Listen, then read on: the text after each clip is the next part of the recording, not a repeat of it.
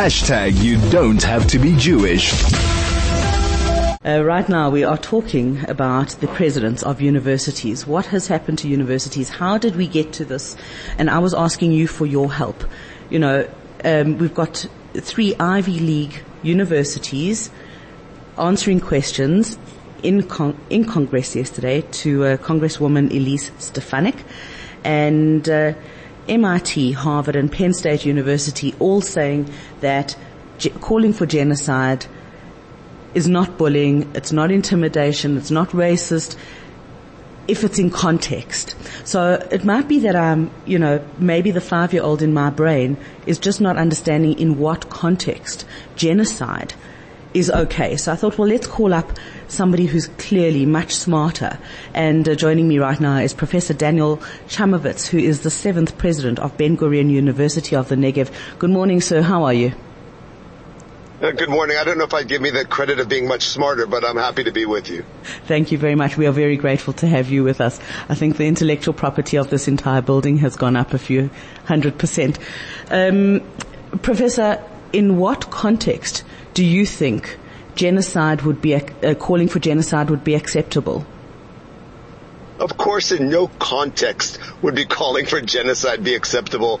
And actually, at a certain level, my heart goes out to those 3 presidents because I have absolutely, positively no idea what was going through their minds when they said such, excuse me for saying this on the radio, stupid things. They were obviously being controlled by a group of lawyers who were trying to understand some protection which I can't understand. I know some of them personally. They are not anti-Semitic at a personal level, but what they just said is completely unacceptable. It's completely ridiculous. There is no context where calling for genocide is acceptable on campus. And more importantly, and this is what I said in an article that I published a week ago, while we can argue over the legal limits of free speech, and it changes from country to country, this does not give a university president, though, a free pass of saying what they think about what is being said. So while, according to the American Constitution, it may be legal to call for genocide, that doesn't give any president a free pass from saying we will not allow that type of speech on our campus.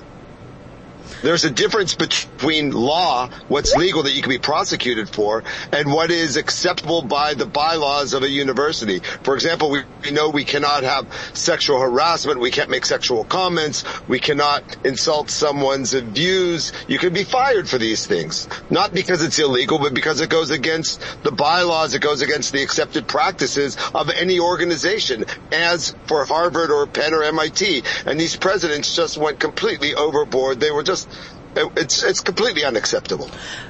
Do you find it's a very challenging environment to be in because we're living in a world where everything is grey? One of my interviews earlier this morning, it was also about a talk at a university, and the guest said that the talk or the panel was resolved in that everybody's right, everybody's wrong, and and everybody just needs to find ways to work together. Can we live in a world where it's just grey? I mean, do we not have right and wrong anymore? Of course we have right and wrong, and of course we have to be able to appreciate grey.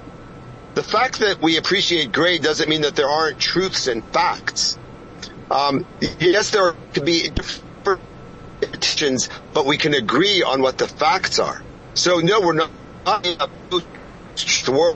refuse that. Actually, I think the pendulum is swinging back. If we look in academic field of the social sciences and humanities, there had been a shift in the idea that everything is right and that my opinion is as valid as your opinion.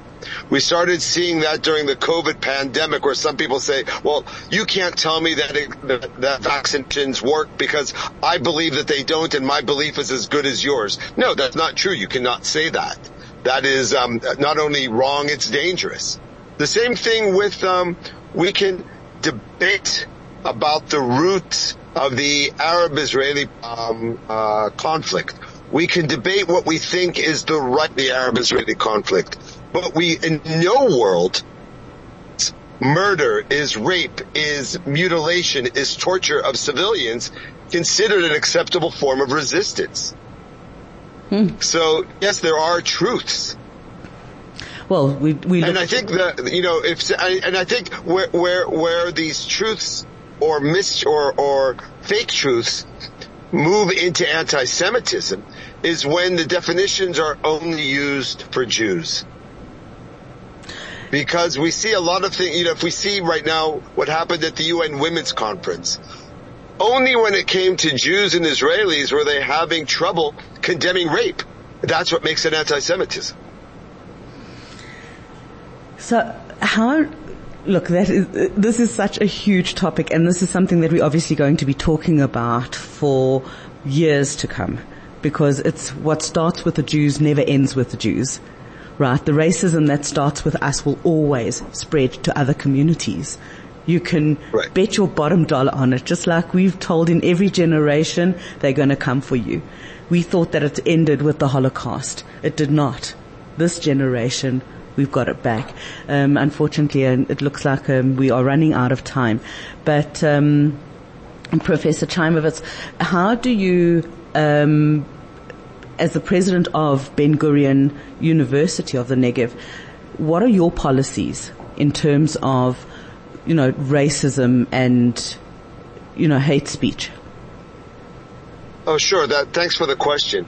There is a zero tolerance policy for racism and hate speech. We actually have a traffic light mechanism of red, yellow, and green. Actually, my vice president for diversity is Professor Sarab Abu Rabia, who is the first Bedouin female professor in Israel. Muslim, of course. And she helped me develop this. She has a very clear understanding. Now, we have to understand that, especially among young people, they don't always understand what limits are. And we also have an educational moment while they're at university. I actually played back for her the testimony of these three college presidents, and I said, how would this come out at Ben Gurion University? And she said, red, red, red. They would be suspended for what they said. Absolutely. And that is where we leave it. Thank you very, very much for your time and for just sharing your knowledge with us and your experience. Thank you very, very much. That is Professor Daniel Chamovitz, who's the 7th president of Ben Gurion University of the Negev.